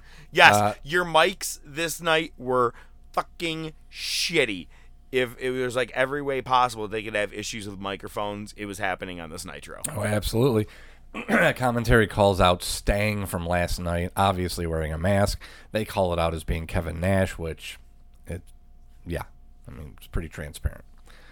We open with Alex Wright versus Prince Iaukea. I love the pre-tape from Alex Wright. We finally get a promo from this guy without any interruption, without any bullshit, and all I could think about was, we care about nothing, Lebowski, and next day we come back and we cut off your Johnson. That's all I could think about. Well, did he do it? Well, you have to wait till next week. The Giant just comes out, choke slams the ref, grabs a mic. Iaukea gets a little lippy with him, and Giant choke slams him. And then he choke slams 6 security guards. Says he's sick of the NWO and he wants Nash. Next, we get Eddie versus Chavo. It was a good showcase for Chavo, but Eddie wins. Hits a second frog splash after the bell. The older brother, Hector Guerrero, comes to the ring, runs down Eddie, and Eddie shoves Hector to the mat and just powders. Good stuff. Mean Gene calls out DDP, comes out with Kimberly, says he ran into Kurt Hennig in Minneapolis after a match, puts Sting over, just gives a little bit of a recap on how he's feeling after Hennig walked out on him. So there's that short segment. Gene's on the ramp. He calls out Harlem Heat. They call out Hall and Nash, saying they want to meet in a match. Next match of the night, we get Buff and Stuff versus the Steiners. It's actually vicious and delicious, but nope, it's Buff and Stuff. It's Buff and Stuff. NW arrives backstage, including Conan. And Nash is there, but he's visibly limping, being helped on by the other guys. In this match, Muta and Chono interfere. It's a DQ. Steiners fight him off. That's it. Mean Gene recaps the promo from Raven from the pay-per-view last night. Visits Raven at ringside once again. And Raven says, the only announcement that I have is that there is no announcement. And Richard said, hey, but Raven, you told me if I signed a WCW contract, and Raven headbutts him and spits in his face. More spitting. It's funny. I know it's a lot of fucking spit in just one episode. Could fill a bucket. It's funny though. The announcement is I have no announcement. I think Tony Khan went to the school of Raven promos. Right. Holy shit! Can we talk about what it was like to see a very high riddled up or Adderalled up Tony Khan in person? So I turn to my older son, and because they announce him, and I look over, I go, dude, this guy is hooked on Adderall. And he comes out. I thought you were going to say kids don't do drugs. Yeah. And he comes out and he just looks at me and he starts laughing his ass off because as soon as he came out, fucking full tilt Tony. Well, yeah, he had his eyebrows tucked behind his head in a ponytail. He was like, oh my God, we have everybody here tonight. Blue Girls Arena! Are you ready for Rampage? We have star-studded people. Are you ready? And it's funny, as you took off, You texted me sniff because he came out for his second appearance tonight. He goes, and I'm going to come out later. So it's going to be my second goodbye, but I'm going to have one later tonight. So that's like my third goodbye. I was like, Jesus Christ, dude. Yeah, he's blown. Can I have some? Next, we get your boy Mike Enos versus Benoit. Benoit wins. Not really much to say there. Just still shocked Mike Enos is here again. I every time I see him, I'm like, this son of a bitch is still here. All the way back to Scott Hall. I'm just still shocked. Oh, it's so great, this poor guy.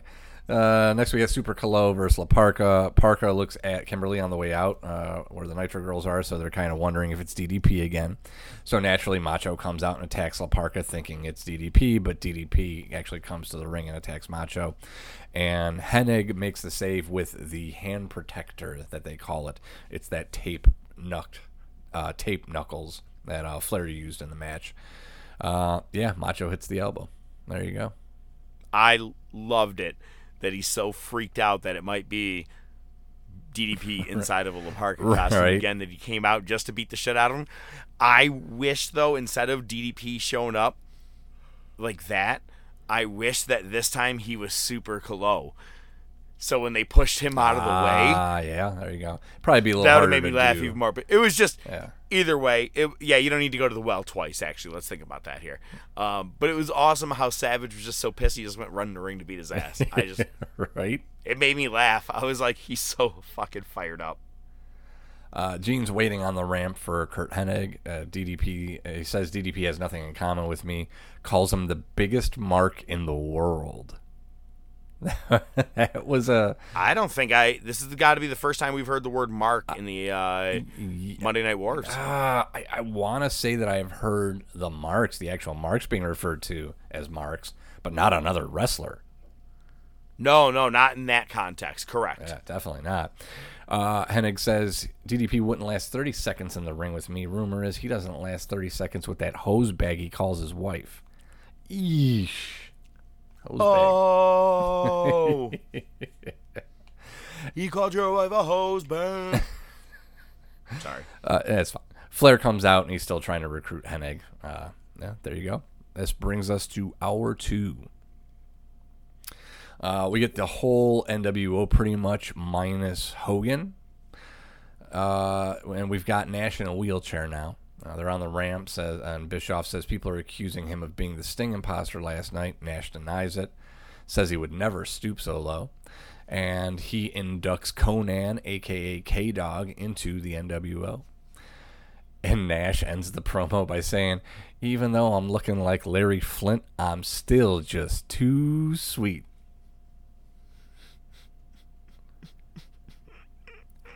They don't call him the best color man in the league for nothing, folks.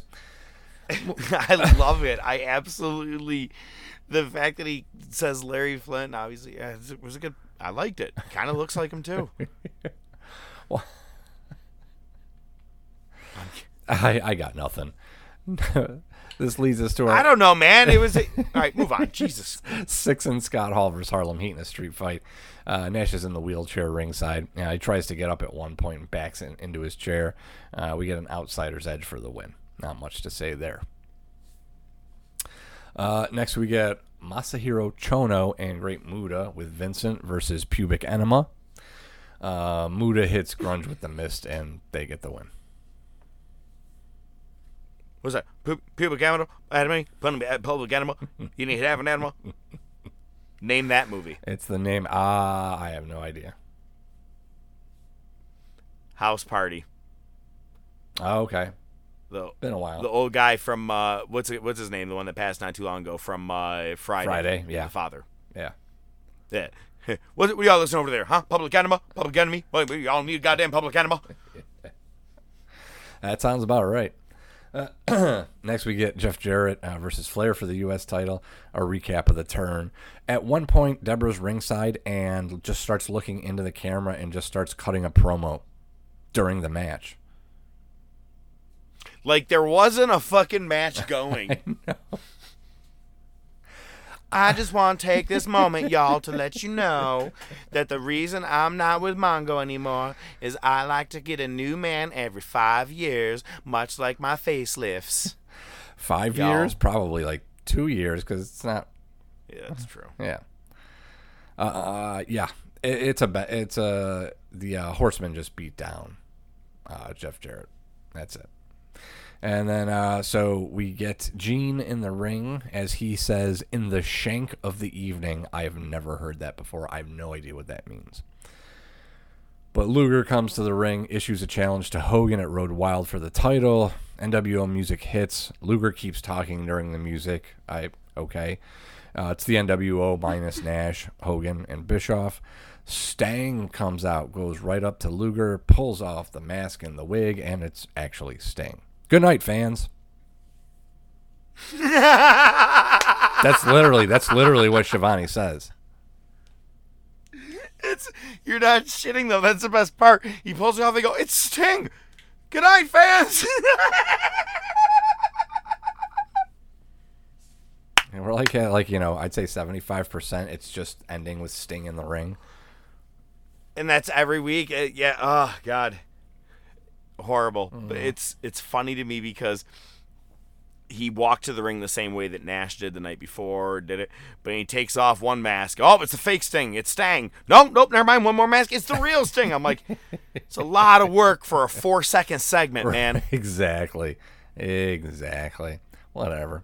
And like you said, good night, fans. It was over. That was the end of Nitro. All right. Now, do you remember at Bash at the Beach, they're like, who's going to be DDP's partner? Right. If you didn't get enough of that shit, just tune into Raw the next night because playing the same exact game. Yep, pretty much, and we'll get right into it. We get a recap of Canadian Stampede. They're in San Antonio this week, which is Austin's backyard, but more importantly, Shawn Michaels' hometown. Hart Foundation come to the ring. They're in the ring with Vince. Vince brings up Bret saying he wouldn't wrestle in the U.S. if he doesn't win the title at SummerSlam. Owen cuts a promo on Austin for their IC title match. Bulldog a promo on Shamrock for the European title match. Pillman has a match coming up with Goldust. And I love this promo. Pillman looks into the camera and says... Well, wait, hang on. You just skipped a lot of shit. You know, it's really funny. You never say anything about the other stuff I skip, because I do leave some shit out. But any time I skip anything for the Hart Foundation, you call it out. No, these are big things, dickhead. What do you got? What I'm saying is, each one of them are talking about the stipulations that they have in each one of the matches. So even before you get to Pillman, I Bret, did leave that out. Yes, he'll leave the U.S. Owen is the ass kissing. Yeah. Bulldog said if he loses, he will eat a can of dog food. Mm-hmm. And now Pillman, if he loses the next night on Raw, he will wear a dress. So now, this works so great into, yes, your promo that you want to bring up. Please bring up Brian Pillman's promo. So he looks in the camera and says, Dusty, I know you're watching. I love you. Not really. I just like your style. Years of abuse turned your son into the most celebrated drag queen of all time. And yes, Pillman does say... rough. Yeah, Pillman does say, I'll wrestle you in a dress. One of Marlena's. And if that happens, won't be the only thing of hers I'll be in. Jesus. It's Pillman, man. I'm not going to lie. It made me remember, this whole Pillman and Marlena thing. And I forgot he gets her all gothed up at one point. And I'm like, here's a side of Marlena I didn't think. Anyway, and then they go to Anvil, who doesn't have a match at SummerSlam. And he goes, if any one of these guys lose, I'm going to shave my goatee the next night on Raw. Right, yep. I had that. Yep. So, all right. The most stipulations heading into one fucking pay-per-view already. Yeah, too many gimmicks, too many cooks. So naturally, since you've got all the heels there, all the faces got to come out. So it starts with Austin, then Shamrock, and then somebody we haven't seen on Raw yet, the Patriot. Well, I knew something had to be up because the Titantron was just an American flag waving while Stone Cold's music was playing, and I was like, this seems weird. And then they go, well, look at this. It's the debut of Del Wilkes, the Patriot. And I'm like, 0 inkling that this guy was coming. Have you seen a promo? Have we even Nope. at once mentioned that he is on the way? Nope. Probably just a few house shows. And then we get Sid actually comes out, as does Shawn Michaels. There you go. So, yeah. In his hometown. Oh, yeah. Always the big pop. Royal Rumble was there, the last one. Yep. Next we get Jerry Lawler and Brian Christopher versus Scott and I'll be goddamned Ivan Putski. Which is what we heard, I assume. Yeah. Yeah, that was Ivan. That was Ivan singing before the match. I literally just had my jaw drop. I'm like, what in the fucking shit am I watching right now, man? I wrote WTF in my notes, so I'm right there with you. Oh, fair enough. That's, wow, dead on, except I did the real swearing. And they end up getting the win. It was just... The whole thing is really just based around Lawler and Brian Christopher. And it's funny how much they push this, and then it just fades away one day. That's it. They just stop talking about it, and then all of a sudden he's with Scotty Too Hottie, and he's Brian Christopher. That's it. They're just doing the Too Cool thing. That's it. Yep. They just stopped talking about it one day, I feel like. Pretty much. Yeah, it is weird. They're already calling Brian Christopher too sexy, but yeah, I don't. It's WWE, man. They got a short-term memory. Yeah, so next we get How many stepmoms do you think that Brian Christopher has had that are younger than him? Jesus Christ. Good night, folks. Yeah, good night, folks. Ain't getting any better than that. We get a recap of Mankind wanting to be Austin's partner. We see Mankind backstage. He's in the shadows and says nothing. He's doing the Raven treatment. Bearer's backstage. Too much writing on the wall for this for me. What's that?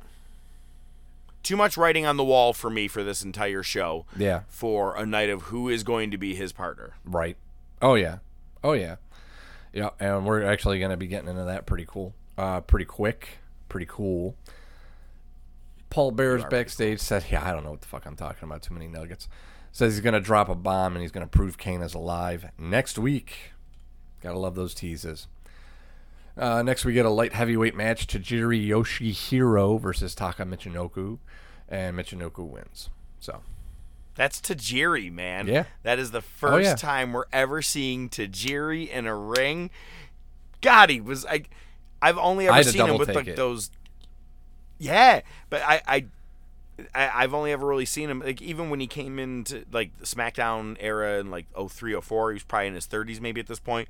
He still looked like he had a shoe apiece under each one of his eyelids. He had those big, like, CM Punk kind of eyelids. Right. And this is the youngest baby face looking Tajiri I'd ever seen. It took me by surprise. Same thing. As soon as I saw him, I go, shit. And him and Taka, it was a really good match. Compared to all the other cruiserweight, light heavyweight matches that's been going on as of recent, as well, with exception to Jericho and the Ultimo Dragon match, other than that, this is actually a really, really good match to watch recently in Monday Night Wars. Yeah, again, I think it's, you still get definitely a little bit of the lucha style with these guys, but you definitely start to see a lot more of the strong style aspect. Even for the smaller guys. So, yeah, I'm with you on that. Yeah, I'd rather watch these matches than because I'm burned out with the WCW Cruiserweight division at this point already. I don't even know anybody. There's too many of them. Yeah. Couldn't keep up in 97, can't keep up now. Yeah, right. Well, right now all you got is the Usos and either the New Day or now the Private Profits. Pay us, Jim Cornette. We did it first. So next we get Shamrock with a backstage promo. Says he's not going to be Austin's partner tonight. He's got a match against Anvil. So there's one off the table. Next, Los Boricuas show up in the lowrider. They swing by DOA's motorcycles. I like the car. I thought it was pretty nice. Kind of want one. They don't call them ODM for nothing. Yeah, right. So apparently they were walking right into the arena for their match because next it's the Headbangers versus Miguel and Jose of Los Boricuas. It's a sweater! Aw, you asshole. Jefe, do you know what a Boricua is?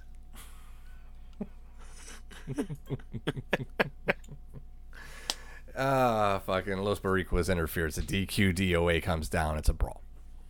What'd you expect? We get not to see them more than once in the same night, but hang on.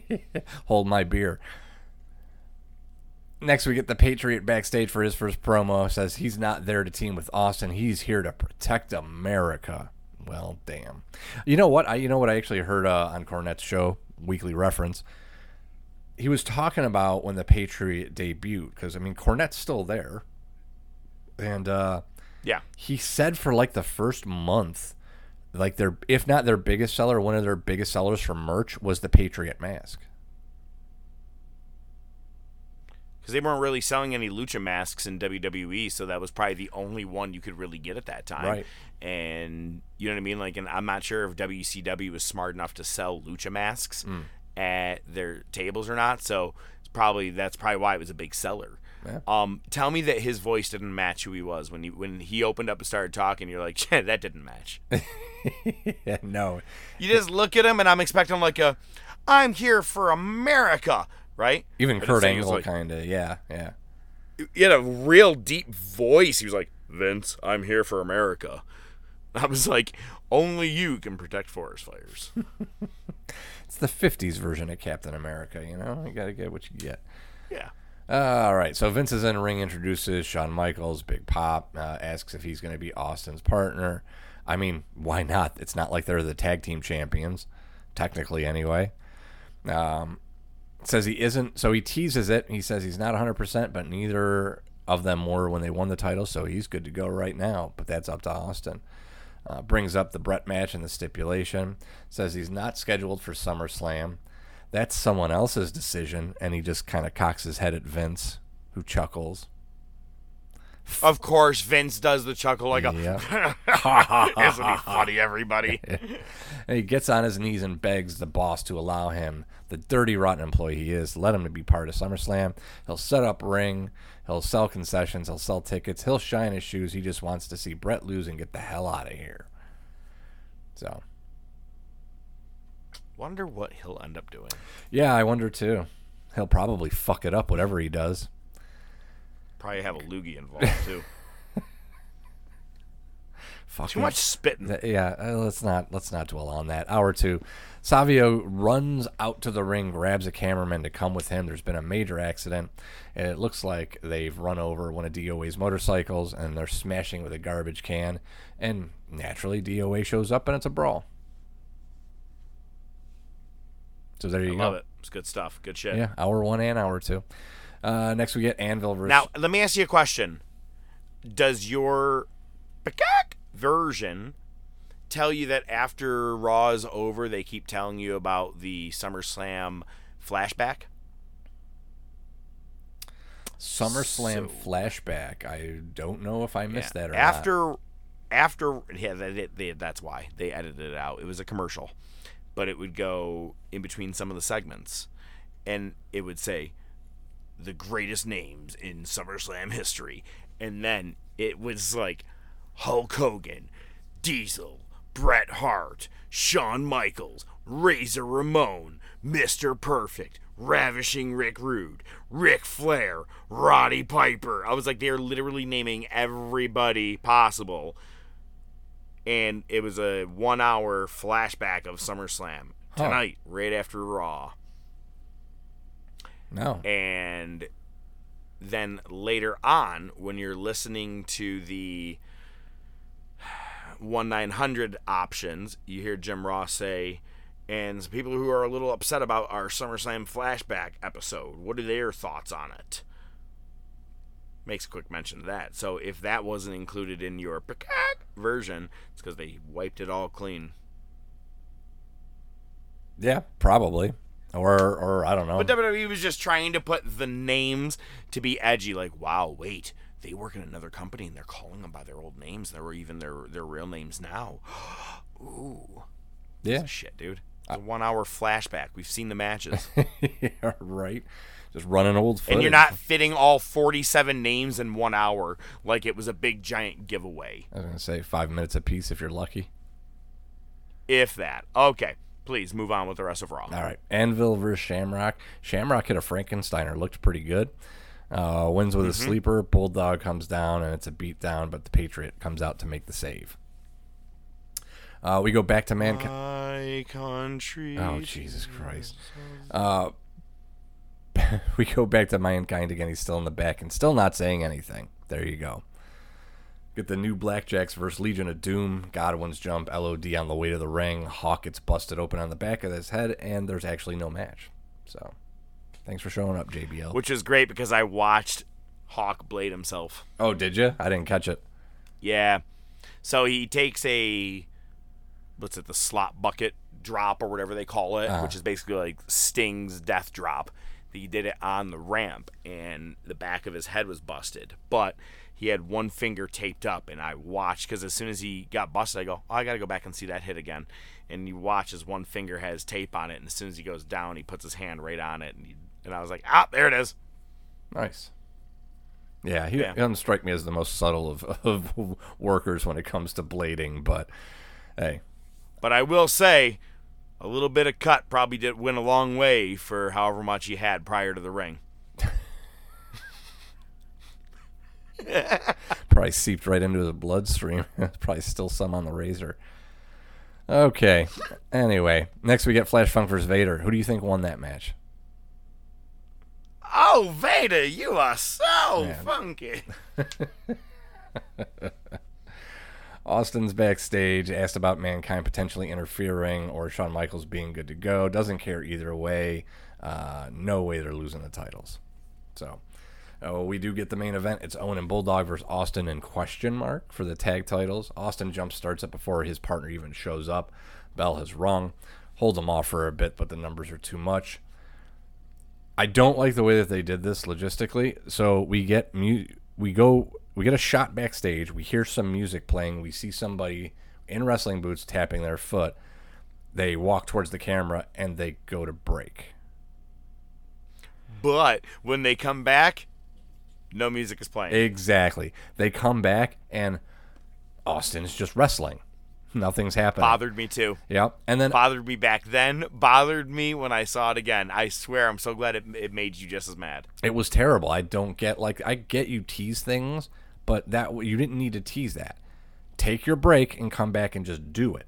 So what we get is Dude Love on the screen during the match cutting a little promo saying, hey, you didn't want to partner with that freak Mankind. Well, how about me, Daddy-O? And fucking Dude Love comes down. Austin looks confused and pissed off. It was a great look.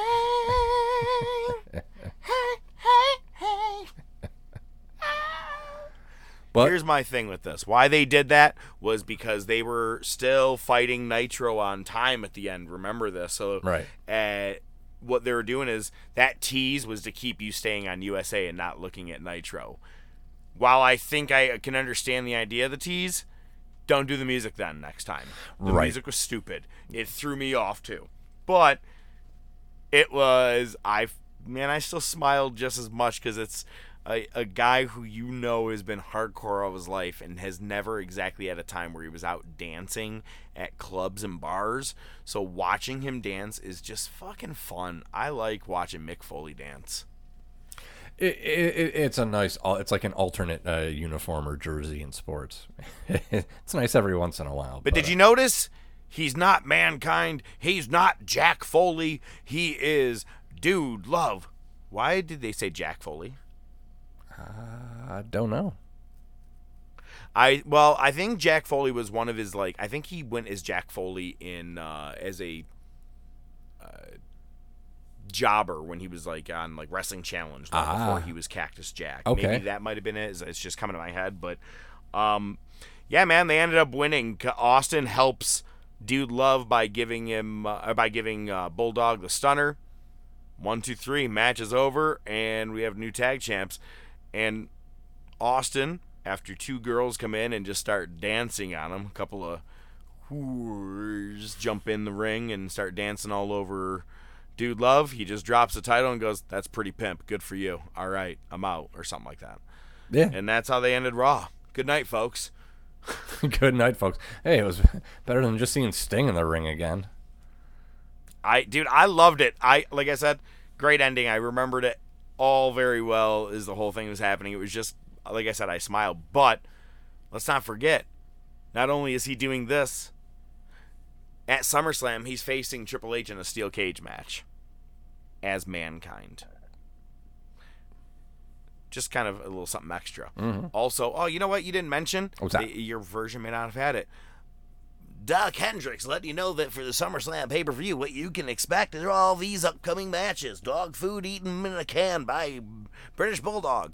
But they also announced that it will be Godwin's and Legion of Doom, as well as that steel cage match. And an 8-man tag, Los Boricuas versus the DOA. So these matches have all been added on to all those other matches with stipulations. Gotta be honest, I miss these days. I don't even know what the date of SummerSlam is about to be, but we are at least 2 to 3 weeks away, and they have all these matches. Man, they don't do that anymore. You don't build with that many matches and start just building good storylines and stuff. It was nice to see that you have a whole card pretty much in front of you to know, I think I'm going to end up getting that pay-per-view. Yeah. No, Fuck, that dude's going to eat a can of dog food? Shit, I'm in for that alone. Pass. Which is bullshit, by the way. It is bullshit. The end of these stipulations end up being bullshit. That's all I want to say. Well, you should know that. That's all I got to say about that. That's all I got to say about that. Yeah, Movie? I could talk a movie.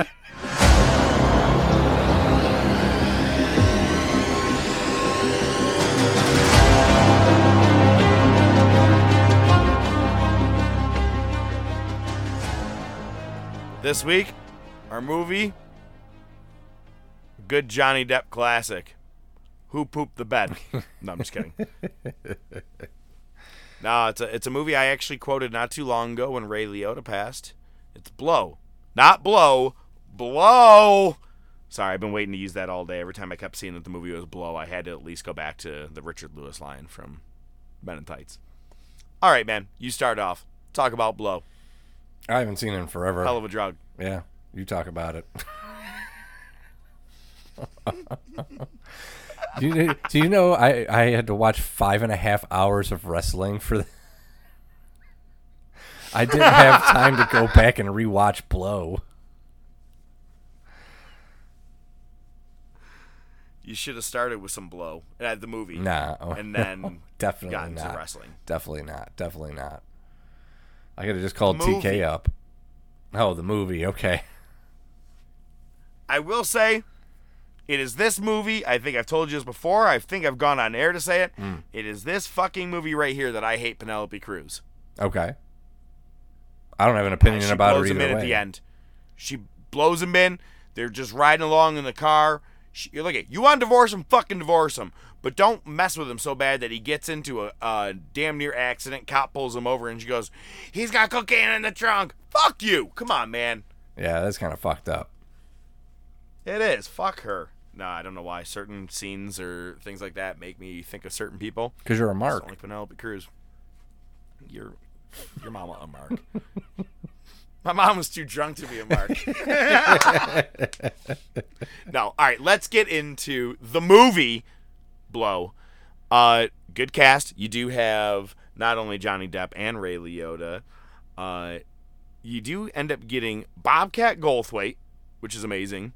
He is the one that tests the purity of the cocaine, the one that can't feel his face. And my favorite and yours, Paul Rubens, a.k.a. Pee-wee Herman. Love that Pee-wee Herman's in this movie. Yeah. It's a nice touch. And that fat guy that got real skinny. That Tuna, guy. the one who was like in mine. Yeah, okay, that guy. Yeah. If you have not watched this movie, I will not give you a whole lot of spoilers, okay? It does begin with marijuana, and they say it could be a gateway drug. Apparently, for this man, it is. Excellent movie. Did anybody win an Oscar for this? I don't think they did. And I thought it was a great movie. Yeah, but that's not uncommon. You know, it's all rigged anyway. They usually have it. Right, it's usually, But, it kind of makes you think, could I make it across the border or a flight with, I don't know, 50 kilos of cocaine? You think you could? Fuck no. See, and according to George Young, he likes to think about a pleasant experience, a nice sexual experience, and you're just walking right through and you don't have to think about the fact that you could be going to jail for the rest of your life. I could promise you this, I do not give a shit. I could not put my mind in any situation. The best sexual experience of my entire life, real or imagined, could not make me think of anything like that other than the fact that I'm walking through with drugs through an airport. Let me just tell you that. All I'm doing going through is, I have drugs, I have drugs, I have drugs, I have drugs. Right? Yeah. No fucking way. Oh, man. But if you haven't checked it out, we do recommend watching Blow. It is a little more than 2 hours, but it is a true story. So it'll tug on your heartstrings a little bit. Next week. That is not how I would describe Blow, but we'll go with it. It'll tug on your heartstrings. Well, Christina, his daughter. Okay, it's not This Is Us. It's fucking Blow. All right, fine. It'll tug on your heartstrings if you've ever been addicted to Blow. All right, ladies and gentlemen, next week we will be back, not only as the Top of Wrestling does every week on Wednesdays at 12 o'clock. The top topic will be here. We'll have some top AEW news as Fyter Fest Night 1. It will be wrapping up later tonight. Maybe one day we'll hear from Nightwing. We miss you. Hope everything's all well, sir. Oh, hi, Nightwing. Hope you're feeling good, brother. As always, I bid you a farewell. ODM, being the doc, the man that he is, he likes to leave you with 4 words. Fucking Wi-Fi sucks there. It sure does.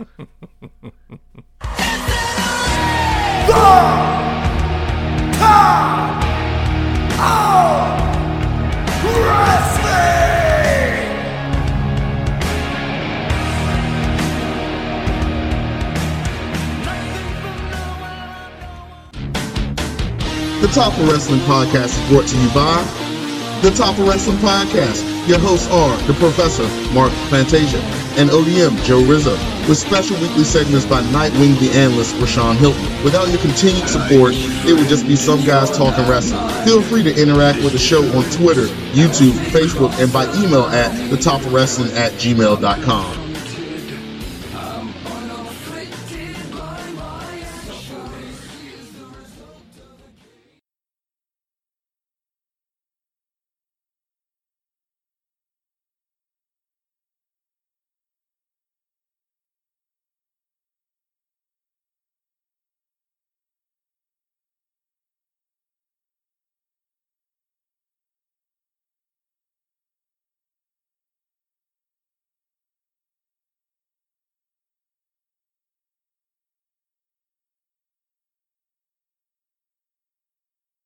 I expect you to. It was funny after you left.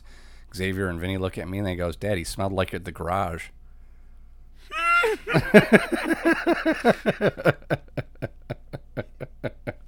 You know what's funny? You already have an idea about our story. Here we go.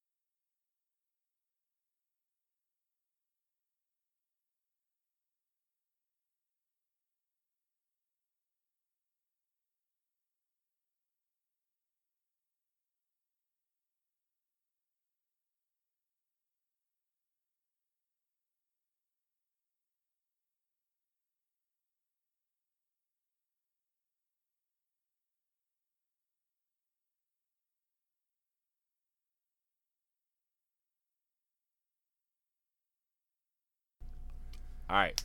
Let me do the do, and then I'm ready to do the podcast too. Do the do. While you're doing the do, I'll tell you a quick story. We were, this was a long time ago. Somerville's in the hole, man. It's going away soon. It's a sad state of affairs. But aside from that, a while ago, Mike and I were there with another buddy of ours, and I'm sitting there, and I got my back to the guy sitting next to me on the bar because I'm looking at Mike. And I hear him lean over the bar, and he goes, "Timmy, let me get a Henny and Dew." This motherfucker ordered a Hennessy and Mountain Dew cocktail. I tell Mike and my buddy Dave, I go, "This dude just ordered a class and trash."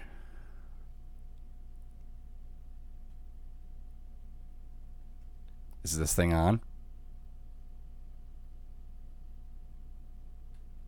Bro. I didn't hear more than half of that story. I think I got to try calling you back. I have one bar on my phone. I got to call you back. Keep the recording going. Okay. Fucking Just hell. keep the recording going. I'm recording. This motherfucker. That's what you get for living out in the middle of nowhere. Or having your fucking in-laws live in the middle of nowhere. The fuck? Kind of fucking 2-bit operation we were running here.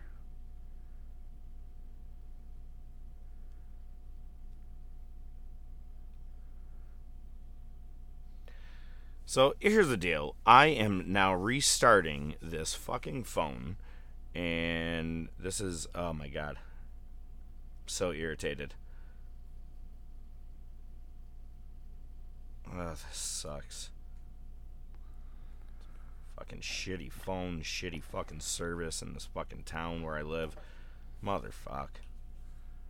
Oh, look at that, it's 4:30. Didn't even get to shave time off after I thought I was gonna. Motherfucker. It's fucking bullshit.